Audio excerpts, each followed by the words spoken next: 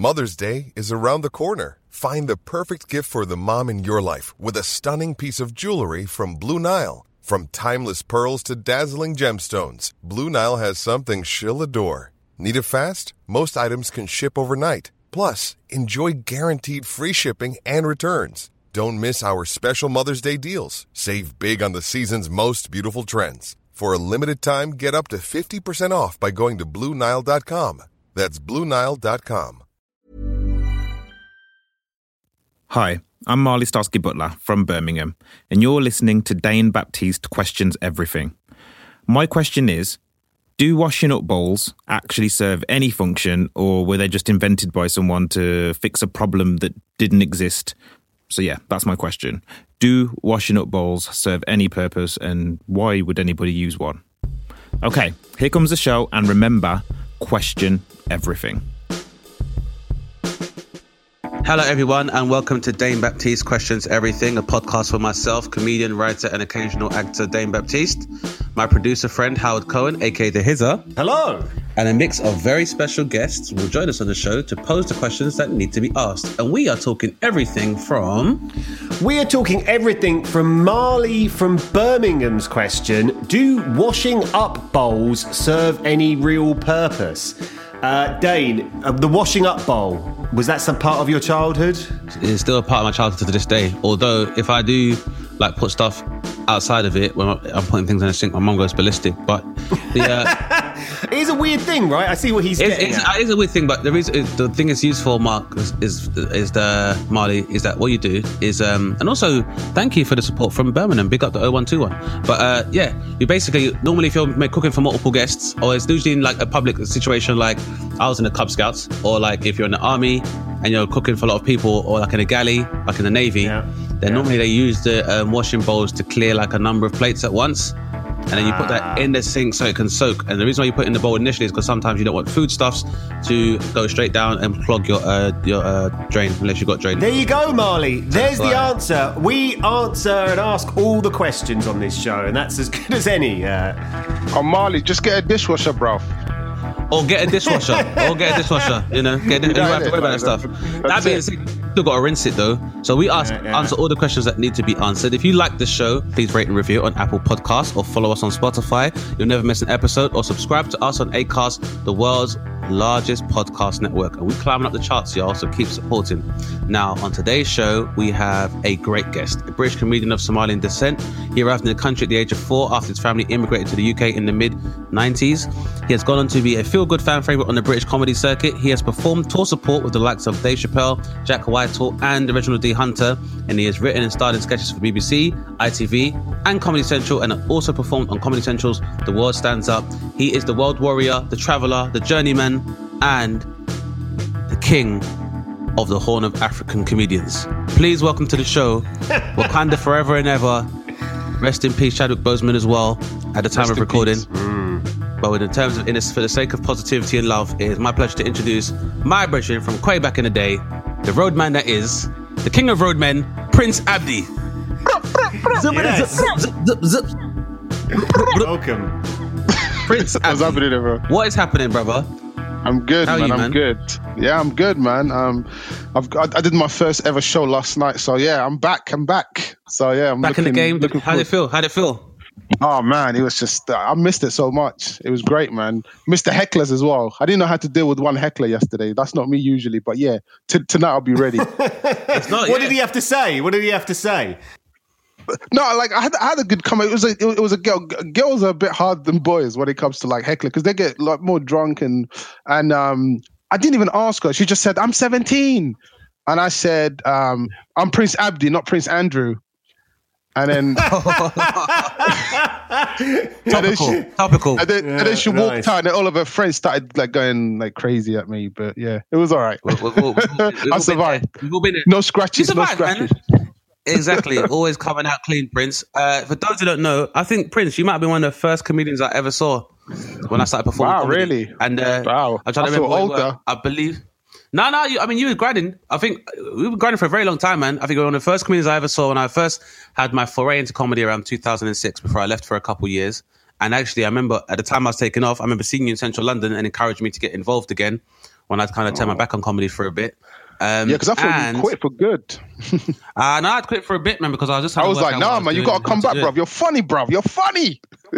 That is you as well. That's exactly how you did it. I'm trying to remember the first gig. What was it? It was in a bar, yeah, but it was like down. It wasn't Tiger, but it was a downstairs gig somewhere in Croydon, and I remember seeing you there. And it was. Was it Lloyd? I think it was called Lloyd's. Lloyd's, yeah, it was Lloyd's. It was Lloyd's bar, yeah. So that was one of the first times I saw you at Lloyd's bar. Oh man, that was time ago. In Croydon, living the dream. Is it smashing life? And I remember seeing Prince. One of the only other guys I saw take the gauntlet of doing the jump off at the Mean Fiddler. Oh yeah, on Tottenham Road. Do you remember? Yeah, I remember that. Stand in the middle of the circle and do jokes for. I saw was it a 5-minute set or 10-minute set? It was like it was like 8 minutes, and then 8 minutes every laugh you get £5. Yeah, insane gigs, man.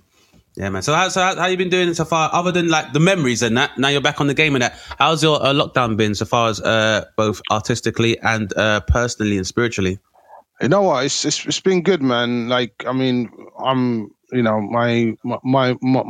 my parents always say, as long as you're alive, man, stop complaining. So, just being alive and not, I got the COVID very early. So as soon as I got it, okay, I got it like in March, and then I knew something wasn't right, but I survived, man. So after I survived that, I was like, that's it, man. I shouldn't complain about anything. So not having gigs and that, obviously I wanted to get back on stage, but what's more important is your health. So just being healthy and, I've been writing as well. I've been writing some rap lyrics, but let's not talk about that.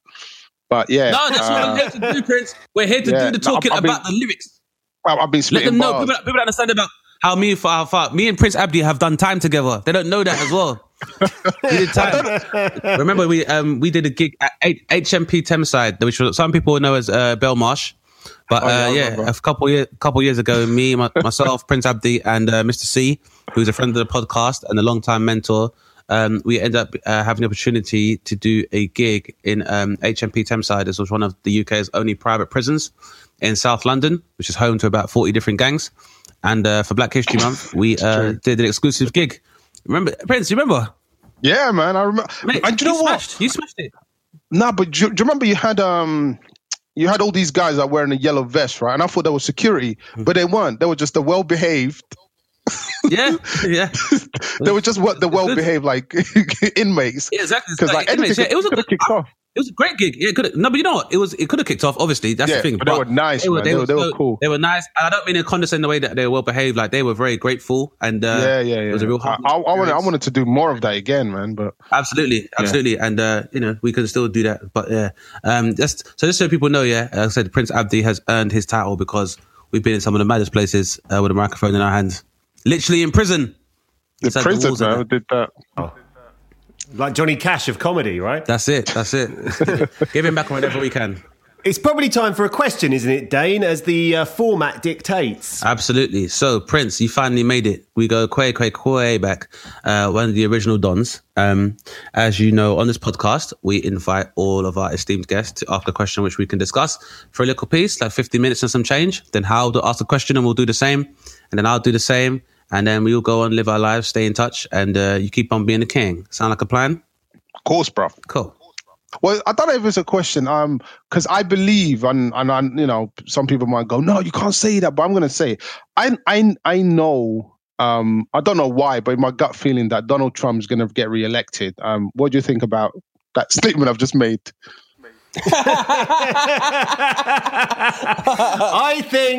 I think it's potentially true, but if you look statistically at the data, if you want to believe the data this time, so in 2016, famously, they got it incredibly wrong. They said Hillary Clinton was going to win and she lost. Then they've reinvented the data. They've gone back and tried to work out what was wrong with it, and now they say, okay, Joe Biden's going to win. So I think you might be wrong, is my first reaction. I would really hope that's the case, Howard. But at this particular point in time, given the last 4 years, I'm not going to rely on any punditry. I don't want to rely on any algorithms, any statistics. in this particular stage, I did not know what's going to happen until election results come out in November. Because, the first time round, there was nobody who thought that Donald Trump was electable or would be elected. And we grossly underestimated the depth of the sentiment of white supremacy and hatred in America. We grossly underestimated the internalized sexism and misogyny within America. And also, and we were aware of, but the now overt and unflinching baseless racism that you see in America as well.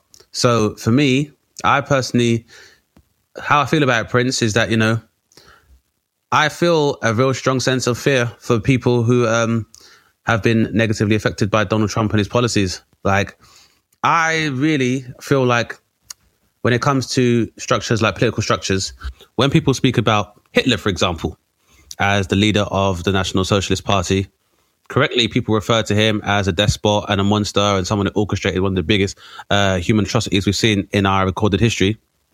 But he didn't do it by himself. One man cannot physically kill 6 million Jews, plus another additional 4 million homosexuals, people of mixed race, communists, the disabled, etc.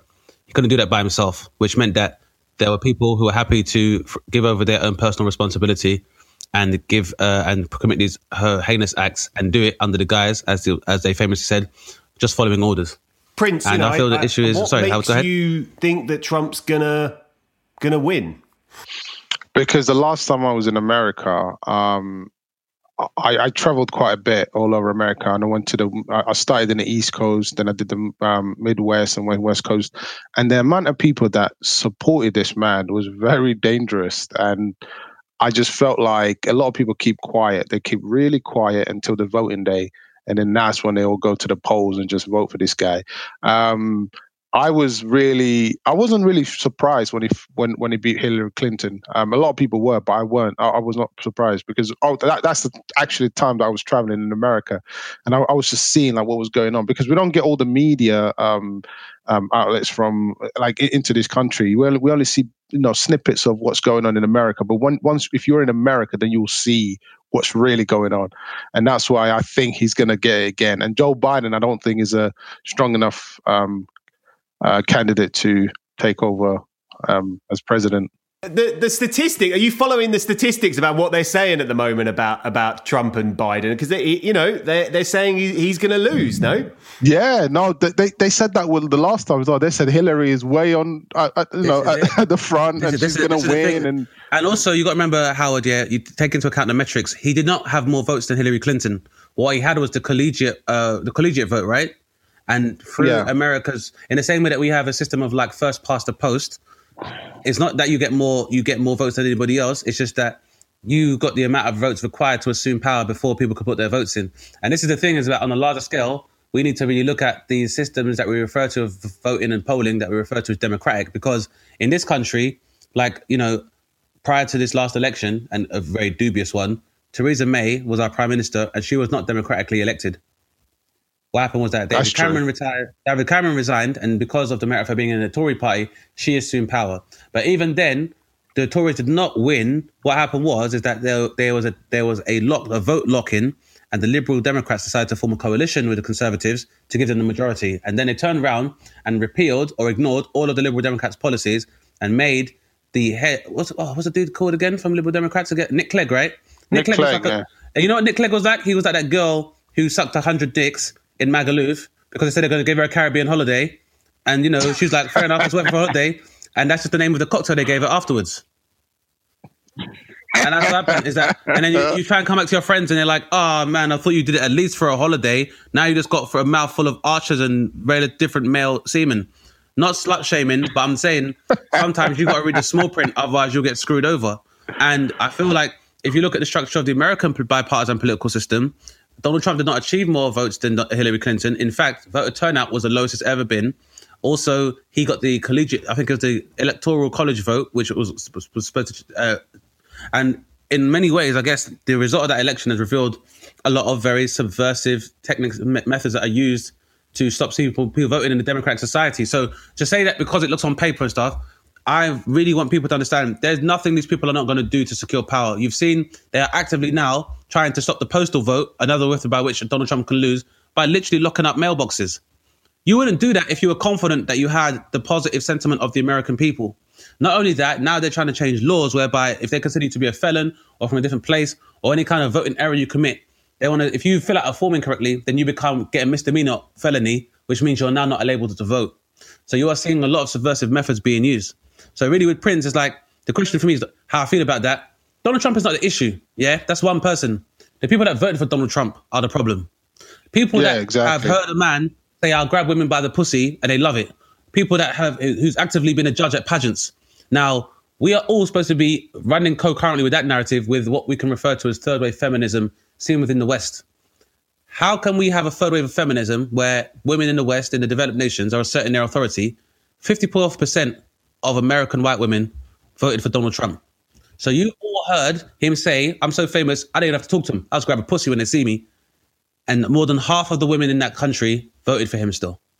So me, not only that, Republicans, their emphasis on conservatism and also retention of their own wealth and not having to do that through a socialist state of taxation. This is what Republicans are always worried about. You have a man now leading the GOP who is now illegal for him to even touch a charity due to money laundering charges and has suffered 5 bankruptcies and has had to be bailed out of those by floating on the line, floating on the stock exchange and costing his investors money, as well as having to subsist on his father's money to even be liquid. Do you really think, if you think someone like that can control your economy, good luck. Good luck. But very clearly, there's a reason for him to be there.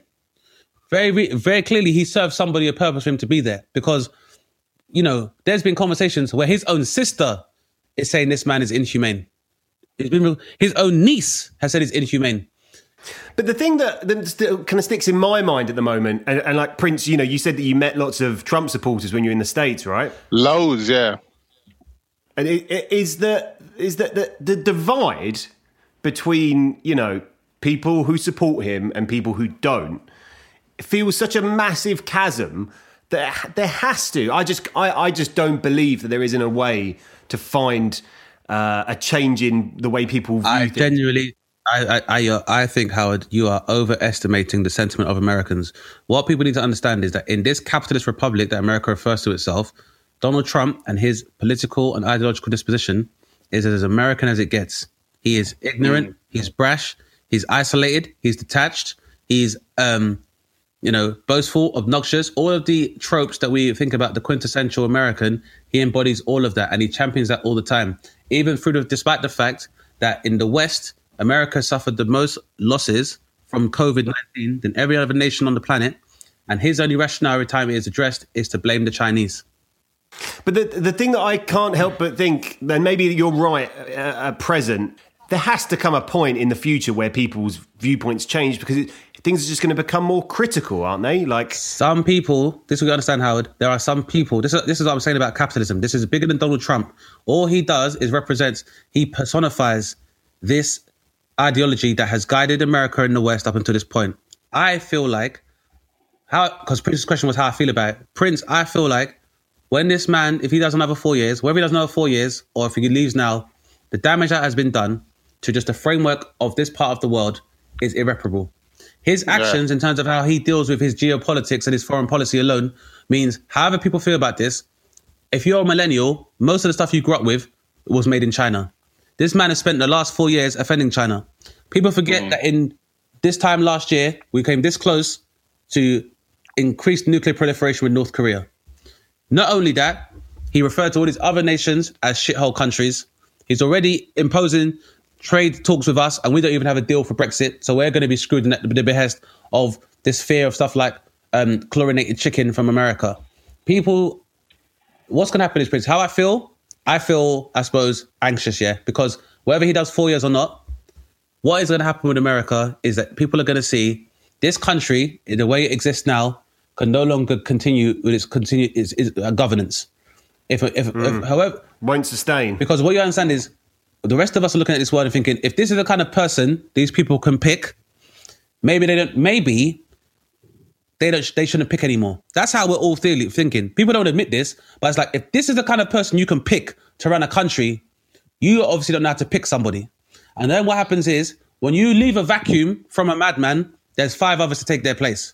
Everybody was like, once Saddam's gone, there'll be no more stress.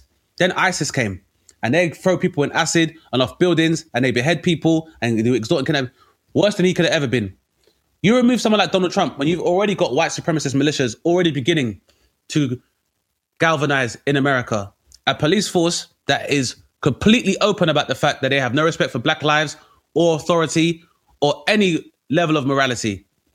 The level of intensity that's rising in America, it will take more than an election to repair the damage. So whether he wins or not is not the issue. You got to deal with the fact that America is already crippled by the fact it's already damaged by the fact that its healthcare system is a joke. They're now dealing with the worst depression they've had since the Great Depression. So now your healthcare is fucked, your financial system is fucked. There's going to be the backlog of just the human rights abuses and the charges of this president already. Because he's already done more than Nixon would have ever done. It is already, if you have a cabinet and almost all the members of your cabinet are either fired or go to prison, what do they know? Because you guys remember, you're forgetting about Steve Bannon, right? But at the same time, this is the guy that introduced both fake news and alternate facts into global lexicon. So he has now made lying legal. This is not just about this man in prison. It's his effect that's existed on culture now is that you have now seen the worst rise to be the worst. And if you, and in any country, if you have a system of governance where your president himself will lie and cheat and steal and harass, no one as a civilian can criticize your behavior because the biggest civil servant in your society displays the same behavior. So now your moral compass is so disoriented.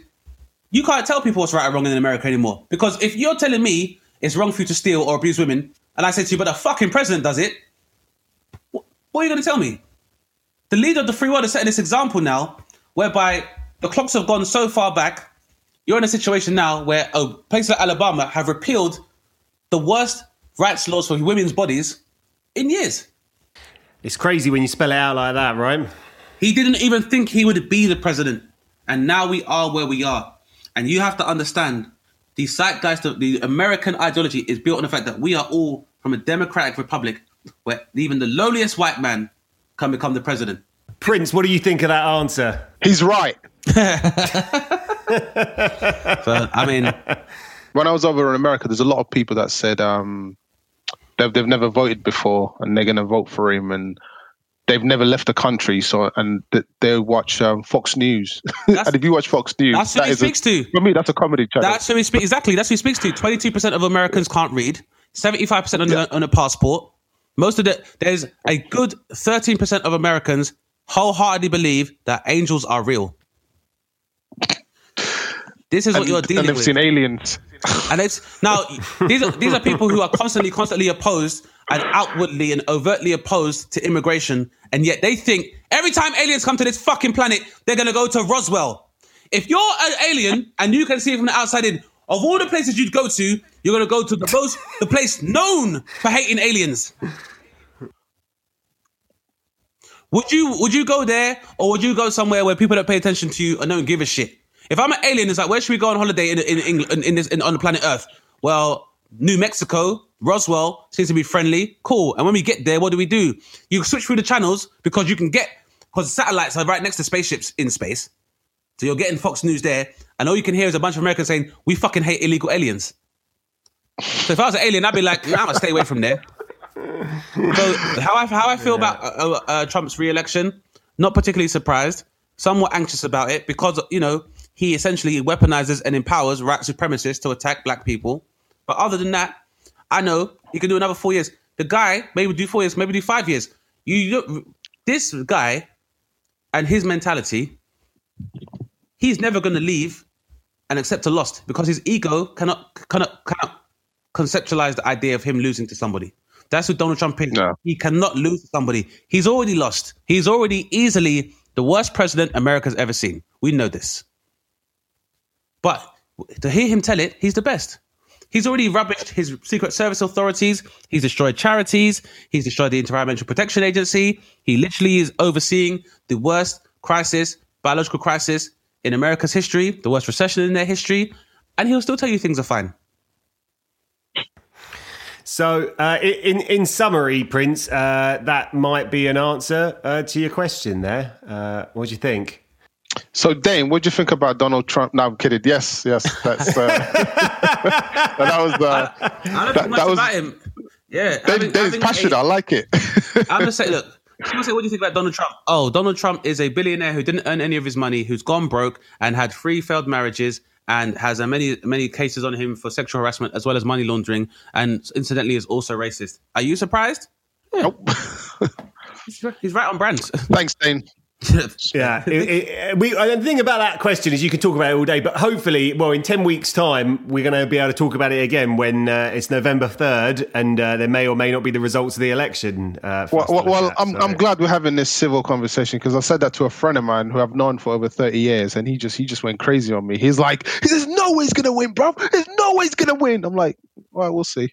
It's going to be close, but I'm going to say now, statistically, you think Biden? He's lost 2 main groups that he needed to keep hold of in the suburbs, and he's lost them. So we will see.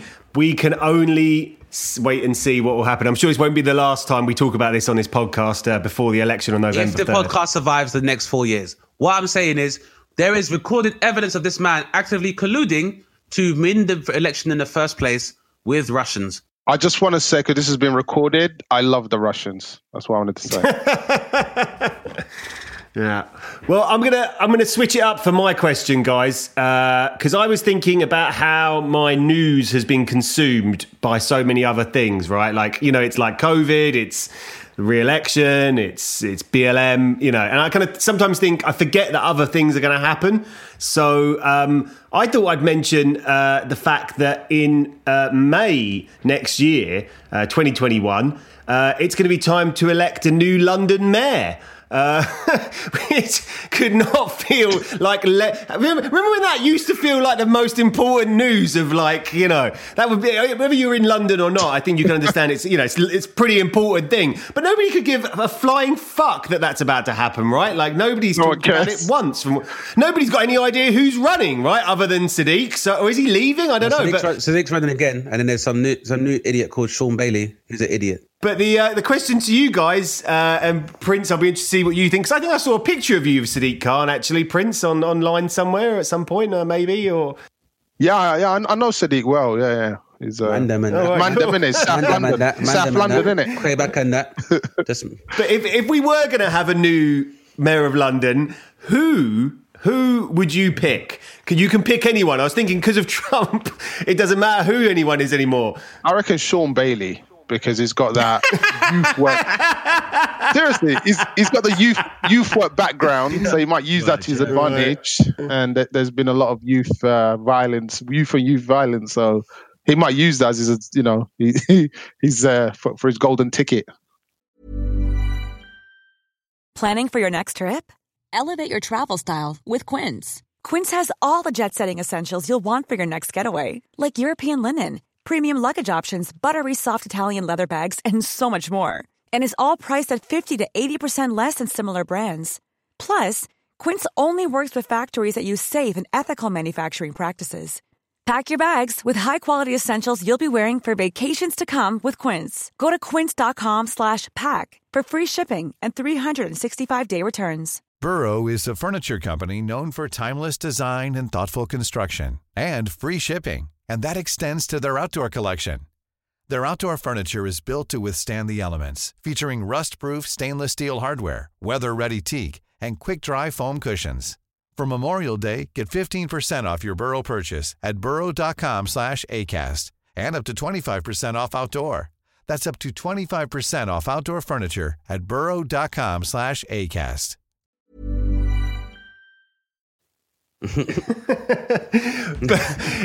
But Sean Bailey has not impressed a lot of people, that's for fucking sure. But I was thinking it's interesting, isn't it? Like there's so many amazing people living in... Prince, how do you feel about Dane running for Mayor of London like that?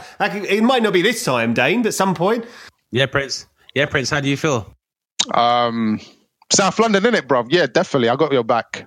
Took a while, Prince. You just took yourself out of a nice mansion in Cobham in Surrey, but Nah, it's my internet. It's my internet, bro. You know what? I think about this a lot, though, Howard. I think about being the mayor of London. Now, I have never been particularly enthused about politics because I find it too political, and I don't like anything where you can't say how you actually feel. But I don't know. I just think whoever the mayor is, there are many things that I think are essential in order to improve London and make it a city and a viable and successful economic centre of Europe and this country. So I know if I was mayor, here's what I would do. Some of my manifesto would be. So first of all municipal buildings must have solar panels and an alternate sustainable energy source. And that should be great. And the construction for that should be obviously given first refusal by any nationalist construction agencies, or I may create a national agency for the purpose of giving first refusal to that to, working class people. So, in a system with automation. So they'd get those jobs. So libraries, bus stops, bus depots, hospitals, you name it. If you're a government and you require government assistance, then your efficacy has to be increased by you having solar panels or any kind of sustainable energy that can be used there. That's number one. Then, number two, I would take from the budget of, the TA and various other military installations around the capital or based in the capital, their budget may necessarily be reduced, but soldiers that are in the employ would be involved in these regeneration projects within London. So, for example, if there's barracks like in Kent and nearby, soldiers would be helping to rejuvenate and regenerate like low-income housing and estates. So they're just not sitting there waiting for the next war. I would also revise the curriculum. That's more of a national thing, where an introduction to automation must be given to all kids in school. I'm like, this. We can take this seriously now, right? Like, Dane's up for this. Like, we could actually start the campaign today. Yeah, definitely. All municipal vehicles, including the police or taxis and public transport, also have to be hybrid vehicles as well, and their manufacture and installation will be done domestically in the UK. I think it's a great list of policies. The reason I was thinking about this was because I imagine you might have a chance. Yeah, you actually might have a chance now. But I was saying it because partly as a joke, because I predict, or you would start to predict, that the effect of Trump and Kanye and people trying to enter politics who have no political background, which has obviously happened in history, but it's just probably going to happen more often, I imagine. That I've got a little list of people who I think could run for that genuine list. If you want to hear Absolutely. some, top of my list, the legend that is Ian Wright. I was thinking that as well. That's such a good choice. I was definitely thinking Ian that. Wright would Absolutely. Ian Wright would be a good mayor of London. Like, I think he would have a lot of people on side, and also I think I reckon he would try and make everybody be Arsenal. Yeah, one way or the other. Yeah. London is red. Not for Labour. I think he'd be fair, though. I think he'd be a fair guy. Like, and you listen to him kind of do his thing now, where I saw a video of him this week where he stopped the car, kind of to make a comment about some racism that has been online this week regarding football punditry, and I was like, God, this guy has a huge platform. He actually talks some sense, put some good people around him who will help advise him. This guy could do it, right? Absolutely. Right. Ian Wright would be right. Right is right. What's right is right. Okay, that's number one. Number two, I'm picking people who are Londoners, right? I'm picking some Londoners, right? So number two, David Beckham.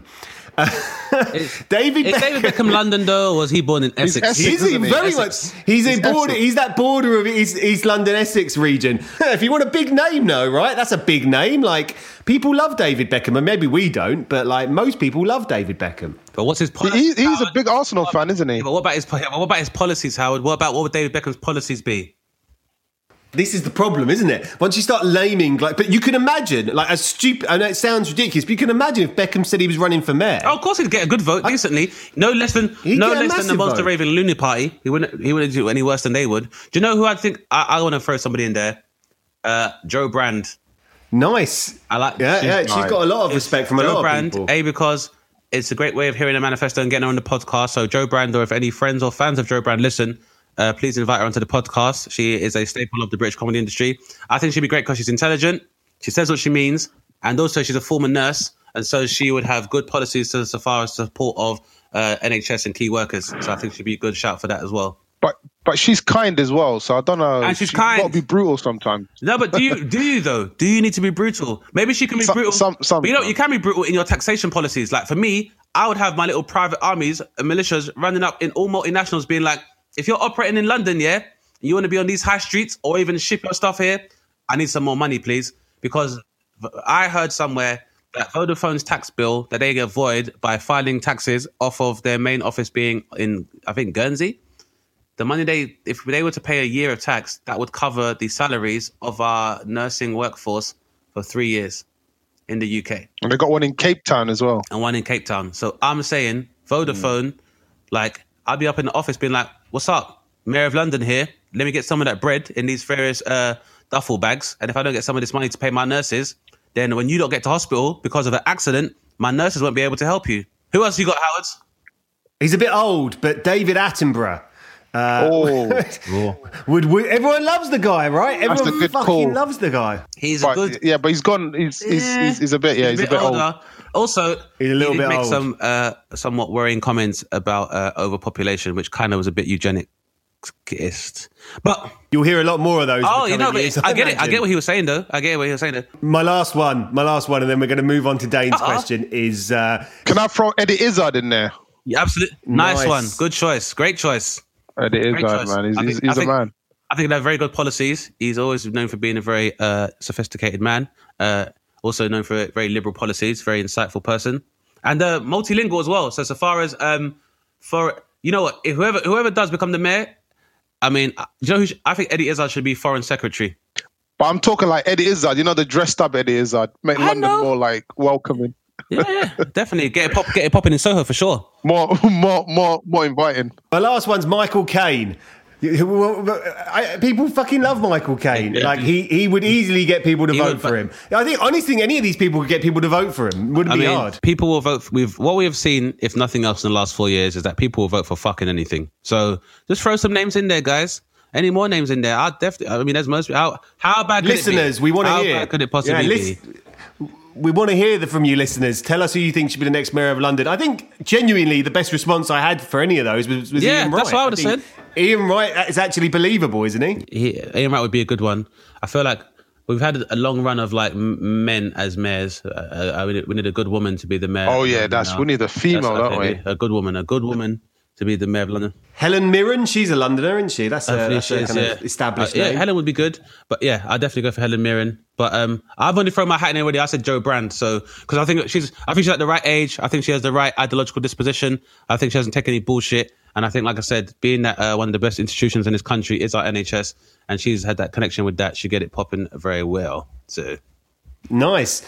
Well, thank you. Listeners, send us in your suggestions for the next Mayor of London. We'll certainly entertain them. And Dane, it's over to you for the final question of today's show. Okay, so for the final question. Now, given that we were talking about London and the home, I want to say, obviously, Prince, you are a Londoner from the south, from Ends, from Morning, but you weren't born here, were you, mate? Eh? You're not from around here, are you? Do you know what I mean? That's a bit harsh, mate. I was saying, that name don't sound like you're from round here. My mates are called Gow and Tell. I don't know any Princes or any Abdis. So... Well, my nickname is Terry. All right, Tell. Well, then, that's a bit more... But what I hear, Tell, and you're going to dispel these rumours, is that you weren't born in this country. Now, I don't know what's happening to my country right now. Immigrants are coming, left, right, across the sea, over the air. Don't know what the rest of you... I love it. I absolutely love it. And as an immigrant prince, you have worked very hard and done very well. And, you know, arguably, I would say you are living the immigrant's dream. You've come to this country and you have made a life for yourself. You are now a father and a brother and a loving husband and a beloved son. And you've made it all happen for you. Yeah. And unlike me, you managed to keep your hair through the stress. So... But I say that because I mean, obviously, I imagine, and you know, you've been very educational in, like, you know, there was a time when the issue of the Somali pirates, for example, was a good point of comedy for a lot of people. And I used to remember that you were very educational when you would discuss it on stage. And if people are aware, the piracy that we see take place off the coast of Somalia began because Somalia, due to previous issues of civil unrest, that region, which is known as Somalia, was divided into two nations of Somalia and Somaliland. Within those nations as well, there's a lot of tribal rule within those. But there was a lot of unrest that came from post-colonial unrest in Somalia that took place, and a lot of Western powers took advantage of that unrest and began using the Somalian coastline to dump toxic waste and food waste and basically toxic waste, and basically use Somalia as a bin, thereby damaging the fishing industry there and the way of life for Somalian fishermen. So when you have no other choice, what you have to do is you need to feed and provide for your family, and that's how the Somalian piracy began, was because these men had lost their livelihood and these Western powers were sailing along, everything was okay. And so they had to hustle, as you do, in the same way that when America's slave trade was giving them more economic power over the United Kingdom, the Queen ratified for privateers to act as pirates and to break up the slave trade by giving pirates carte blanche to attack American slave ships. So I say all that to say this. That was a long time ago. As I said, you're here now and you've done very well for yourself and you are much loved in the comedy industry. But the issue of immigration... I'm middle class now. All right, Prince, we get it. You've got your own house, bruv. Shut your mouth, bruv. And your own hair. Always rubbing it in my face. You used to be nice. God, all the good princes are gone now, Prince. I thought you was the last good one. But so I'm basically... But obviously... Despite that, the issue of immigration hasn't stopped within the UK, and there are still people that move here for more economic prosperity, and people who are literally fleeing with their families for their lives. Occasionally, some people are lucky enough to make it. Some people aren't. But it's a long-winded question. But I'm saying, let's say that you are on the beach, right? And you see a raft of immigrants arriving, or wherever you are, you just see immigrants arriving on the shores of the UK, and they see you and they're like, we've made it. Tell us what's good about the UK as a former immigrant yourself. What would you say are the best things about living here as an immigrant? Wow, I've never been called an immigrant. Okay. Nothing to be ashamed of. My dad's an immigrant. I've just not used to that word. My dad's an immigrant. And his wife's an immigrant. It's also my mum. So, and their kids. I'm kidding. No, the UK just provided me with safety. It's provided me with opportunities. Is giving me free education because I'm from the ends, innit? And it's helped me so much in so many ways. I could have went growing up. I could have went either way. I could have been proper roadman, but I was never a roadman. I always pretend I was. Every now and again. Can we edit that bit? Nah, we'll edit that. Can we edit that bit? Yeah, we know you got a pass on that. Feds watching. Statute of limitations and that. Obviously, bruv. Say less. Feds might be watching, innit? That's why I got talk like this. Obviously. Get me, fam. No, so no, it's just it's a great country. There's nothing negative I can say about it. Seriously, I've had so many opportunities that I would never have got. And I just love the fact that it's a lot safer than, say, most of the countries in the Western world, say, I don't know, America or Europe, because our police here, although there's a pre-misconception that they don't carry guns, there are police that carry guns. The majority of police don't carry guns, and I've never had problems with the police. That's one thing that I wanted to put out there. Maybe just me, maybe others have, but I've really lived so far quite a good life, actually. Yeah, I could say positive life. So yeah, I don't know. I don't know what you're asking me now. This is being recorded. Well, imagine we have a ship of immigrants. They're on a cruise ship. They've arrived safely. Banksy, he put out his a cruise ship to help. It's for Libya, wasn't it? Yeah, to help migrants that are on rafts and waters and stuff like that. Yeah. So let's say that these people are now home, dry, nourished, and safe. And they're like, we made it. So what do we do for fun here? Imagine you're the tour guide. So you're on the ship, you're the tour guide, and you are taking immigrants from all over the world on a tour of the UK or even London. And they're like, what do you do for fun here? And so that's the question, really. What makes it fun for immigrants? Well, firstly, I'll bring them to my gig, charge them £5 per head. Because, like, get me, I'm nice like that. Usually I charge 20, but 5, you get me? Took 75% off. It's pandemic. That's what's up. And now I'll just, I would tell them that you're free. You're free. You're not going to be persecuted or anything. You're free here. You're free to, learn. You're free to get a job. You're free to not maybe get a job if you can't speak the language, but you learn. I mean, even there's a lot of people that can't speak English and they do jobs like cleaning jobs and things like that, picking fruits, but there are opportunities. And once you learn the language, then you can learn, many other things. I couldn't speak any English, and look at me now. Man's a bad man. You get me? No, you learn so much just being here. Like when I came from Somalia, because my mum, she's from the Ethiopia side, place called Gondar. It's like, it's Black Jews. That's my dad's like proper Muzi. Mehrazi Jews and Muslims. Oh, so it's a No, it's Falasha. Falasha. Oh, cool. Is that the name of the tribe? Yeah, they're called Beta Israel or something. I don't know much about it because the way I was brought up was with no religion, nothing. Like, so actually religion, but mine's just a bad man, isn't it? But yes, I know. So I would obviously, okay. What I wanted to get at, and I know this is like, people always think this is weird, like, but I just don't believe, like, when you have a strong belief, I don't believe that there should be borders. I don't believe there should be land belonging to anyone. None of us belong here, man. We just landed, like we just made, and absolutely. Everything belongs to a higher power that we haven't seen, but I do believe it exists. And that's what I believe. Yeah, me too. So we should never ever like restrict somebody from basic human rights. Simple. Absolutely. That's Prince. You got to Bob Marley, bro. One love, fam. I'm with you 100% away, man. You got to the point exactly, man. I think especially you live in a secular, developed nation like the UK, where we always make it a point of principle to separate church and state, and probably one of the biggest atheist and agnostic populations in the part of the Western Hemisphere. And people do give very good reasons for not believing in religion. The idea is a man-made ideology. But the idea of nation is exactly the same, Prince, as he said, because, we call this England, and the etymology of the word England is the land of the Angles, because a large part of the people that settled this land most recently were descended from Anglo-Saxonic tribes from what we now call Germany. But prior to that, you had Normans, you had Romans, and, the actual indigenous people of the UK are the Celts and the Picts.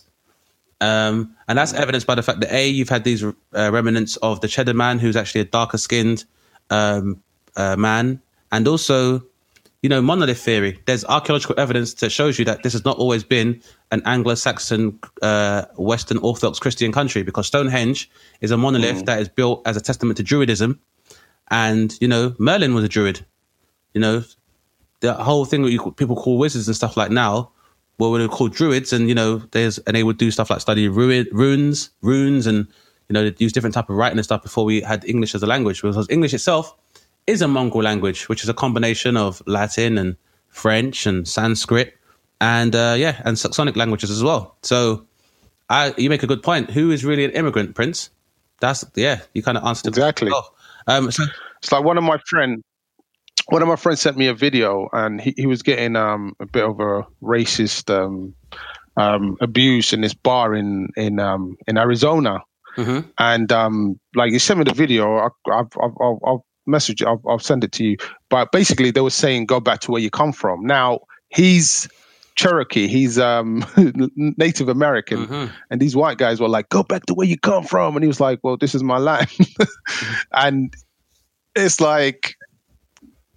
Just crazy what people think. But if you listen to the insanity of the narrative, it's no different to somebody who's like, my God's better than your God, because all of these things are all these ideas of nations are conceptual. Like, for example, most people, millennials or Generation Z, they never heard of Yugoslavia, but when I was growing up, that was a nation, and that was like a significant one. They used to play in the World Cup, and they were good at football as well. But the thing is, people tend to forget when we were kids, there was 2 Germanys, Yeah, West Germany, now, East Germany. Exactly. Now, it occurs to me that I'm speaking to 2 people who culturally come from 2 groups of people that are known for being nomadic. Jews and nomadic tribes, as is Somali and various other tribes from that area. So even for you as well, Howard, like, as somebody who, I guess a lot of... I thought Howard was Italian, no? Howie C? I thought he was. Oh, Howie. I thought Coinelli. He looks like one of those Italian mafias. He does, yeah. He looks like Italian mafia. He looks like Mo Green in The Godfather, Great. if no one else. If he was in The Godfather, he'd be Mo Green. Shoot me in the eye. Shoot me in the eye. End it now. So Howard, with your family, was fleeing for the sake of safety as well, very similar to Prince. So the same question to yourself for immigrants that arrive on the shores of the borders of the UK. They arrive in London. Like you imagine in London, they come in and they're like, "So, buddy, what's the crack here? What do we do for fun? What's it like living out here? What's the situation? What's the setup? What's it like?" I mean, I'd say the best thing about London, and obviously I think London is a very separate entity to the rest of the UK. That's because London is the best. Well, potentially, but I'd say Edinburgh is probably the only place I'd look at. And I know we have different views of it because of comedy, but it's an international city, right, London? And therefore, if you want to experience it, you can probably find it here, is the one thing I'd say to anyone who arrives in London. And that sounds kind of slightly But that's why it's good though, because it is it's a very loaded statement. So if you want it, you probably can get it here. So I remember there being Americans that I was friendly with from university because I studied out there, and I remember them always thinking when they came over here that our food was shit, and that's because when they arrive in Leicester Square, it is shit. Like if you went to a pub in Leicester Square for food or something, you went somewhere, it probably is a tourist trap full of poorly made food. However, the best thing about London as well, I think, is the food and the fact that is there a country that isn't represented in a culinary sense in London in some respect? You may have to dig to find it. If you want to find it hard enough. It's weird actually, they say that, Howard, because London has a food festival, right? But is there one central one that everyone kind of, because I know there's been ones in various parts of London, but is there like one unified food festival? World Food Festival in London? I don't know. But if I was mayor of London, you'd get that, Londoners. You'd get that. And not only would you get that, if you... The campaign is gathering pace. And your members of your family have to subsist on food banks. Any food that is not eaten at the London Food Festival legally would have to be distributed amongst food banks. It's a good thing. I mean, I think that... look, there's so many good reasons to be in this country. There's so many reasons for people who want to come here. And what Prince said about nationalism and the kind of seeming nonsense. I guess I get how nationalism existed many generations ago. I understand why that existed in that way. Like you needed to look after your tribe. But our issues that we're facing in this era are entirely international. The whole world is globalized. Like isolationism along national lines is as regressive as believing, well, the earth is flat. For me, it's flat earth theory, as far as I'm concerned. There is no way where you have systems and frameworks whereby money and labor very clearly crosses borders without the same level of scrutiny as asylum seekers or immigrants. And that's impossible. How you expect money generated from foreign workforces to cross borders into the UK and for the people that make that money not to follow is just asinine. So, yeah, I'm with you guys. I don't know why people are still referring about things like countries and stuff, especially because it's like, how the fuck then are Israel and Australia in Eurovision? Surely the Euro tells you they shouldn't be in there. But then how then has England got a football team, but their Olympic team is the Great Britain? So then we had to go how many years without a good left winger like Ryan Giggs being on the left, and then David Beckham could have been on the right, and we could have got shit popping. But we can't do that. And we can't fucking Aaron Ramsey. And now Gareth Bale can also not play for England because he's Welsh. But if he was on the Olympic team, he could go for Great Britain. So so this whole England thing don't make any fucking sense. We pick and choose when it applies to us. And we could have fucking used the Gareth Bale and the Ryan Giggs throughout our campaigns of football. So we don't understand when it works for us and when it don't bloody work for us. So... Yeah, it's like all those countries that were in a Commonwealth that fought, side by side with the British troops from like Africa or the Caribbeans. Like they can't really come into the country, but like the people that used to bomb here, like Germans, they can just come in, no problem, bang. So it's just like how effective is the system really? If the people that used to bomb can actually come in here, and it's crazy. It's absolutely crazy, and it's I just think that there's a point. Where we're at now, where you know what, you need all this stuff. I don't think we've got time to open up this can of worms fully today, but there's all this stuff about those old songs you used to sing, you know, at the proms and then potentially being offensive. All of these scenarios, I just look at and go, just move forward. Try to move forward, you know. Like I think all of us can look at the problems we face environmentally, economically, domestically, all manner of things, and just think, can we move forward? We are going to move forward, Howard. That's the thing. I don't think we have a choice. I just think that there are a lot of people who have been very used to their way of life up until this point, whether it's enjoying the privileges of being a nationalist in the West, as well as being a capitalist in the West, and being a bipartisan in the West. And I think people have been enjoying that for the last 50 plus years, but we've gotten to the apex of the effectiveness of those systems. And I think moving forward, 2020 and onwards, human life and the way we live it just has to change, I'm afraid. And people just have to be prepared for that. It's been another good episode. I've enjoyed talking today. It's been a difficult day for all of us to do this because of the news that came out about Chadwick Boseman at the time of recording. It was, I think we all woke up today in the UK to a bit of disbelief about it. I'm fucking sick of 2020. Yeah, I can't believe it. I can't believe it. It's very sad. But at the same time, do you know what, man? Other than the loss felt by his family and his close friends, do you know what, Chadwick, bruv? What you've contributed to humanity and to art and to the emotional complex of young black men globally, you've done more with your life than in 5 years than some people will do an entire lifetime. So yeah, man, rest easy, bruv. Ain't shit going on earth, man. Big up. I think that moment, if you remember, if you know Endgame, I know everyone will remember him for his role as in Black Panther in the movie, but in Endgame, I think he's the first one to walk out to help Captain America and Thor. With the whole crew. That moment he walks out will be amazing forever. And now right? He's doing that on a scale where we can't see him in it. So, yeah. Yeah, man, it's crazy. It's crazy, man. Rest in peace. But you know what, man? Like Indeed. I said, the idea is positive, man. And he was. I tried to tribute to him today by wearing shaking that. I feel it, man. And I'm all in black as well, like the Panther, man. So it's all good. But you know, it's one of these things, man. Death when it's close to you feel it. It's always a difficult thing to rationalize. And I say to people, man, like Chadwick Boseman especially was someone who, and for obvious reason, was very spiritual and very open about his how philosophical he was about life. And he was very outspoken about purpose. And I really feel like, you know, he was somebody that especially because I guess he was aware of the news, wanted to give his life meaning. And as I say, man, you've touched the hearts of people all over the earth, man. And big time. If I live to be able to do that, then it'll be a life well lived in it. So rest in peace, man. But in the spirit of fraternity and the celebration of all things African, say for coming on the podcast, man like Prince Abdi, finally. Big up. King. Yeah, finally we made Prince it. Abdi by name, but king by nature in that, brother. Let me please tell the listeners where they can check out your stuff, see more of your stuff, and keep out looking for the Prians. Yeah, so I'm on Facebook. I have a page now. I made a page. It's called at the real Prince Abdi. The real Prince Abdi, because there's too many fake Prince Abdis. You get me? So the real one, you get me?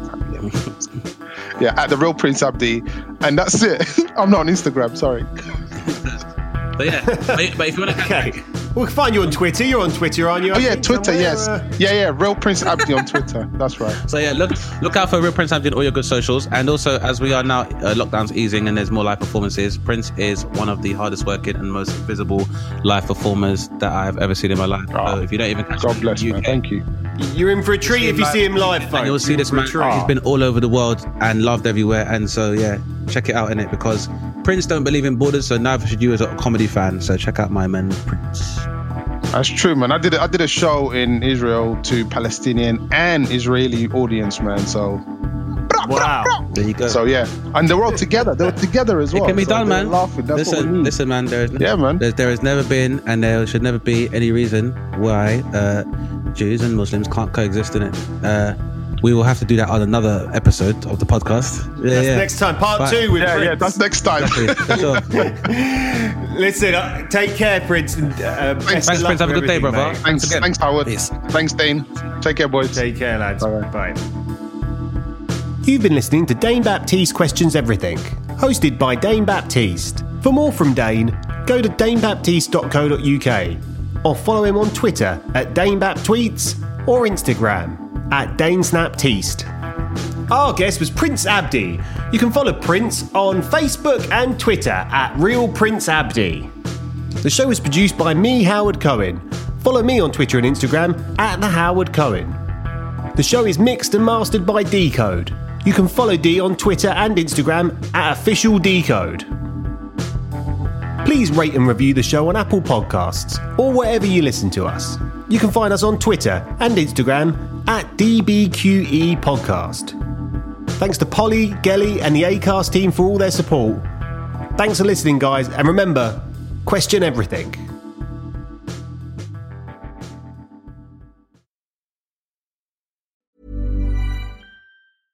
A lot can happen in the next 3 years. Like a chatbot may be your new best friend. But what won't change? Needing health insurance. United Healthcare Tri-Term Medical Plans are available for these changing times. Underwritten by Golden Rule Insurance Company, they offer budget-friendly, flexible coverage for people who are in between jobs or missed open enrollment. The plans last nearly 3 years in some states, with access to a nationwide network of doctors and hospitals. So for whatever tomorrow brings, United Healthcare Tri-Term Medical Plans may be for you. Learn more at uh1.com.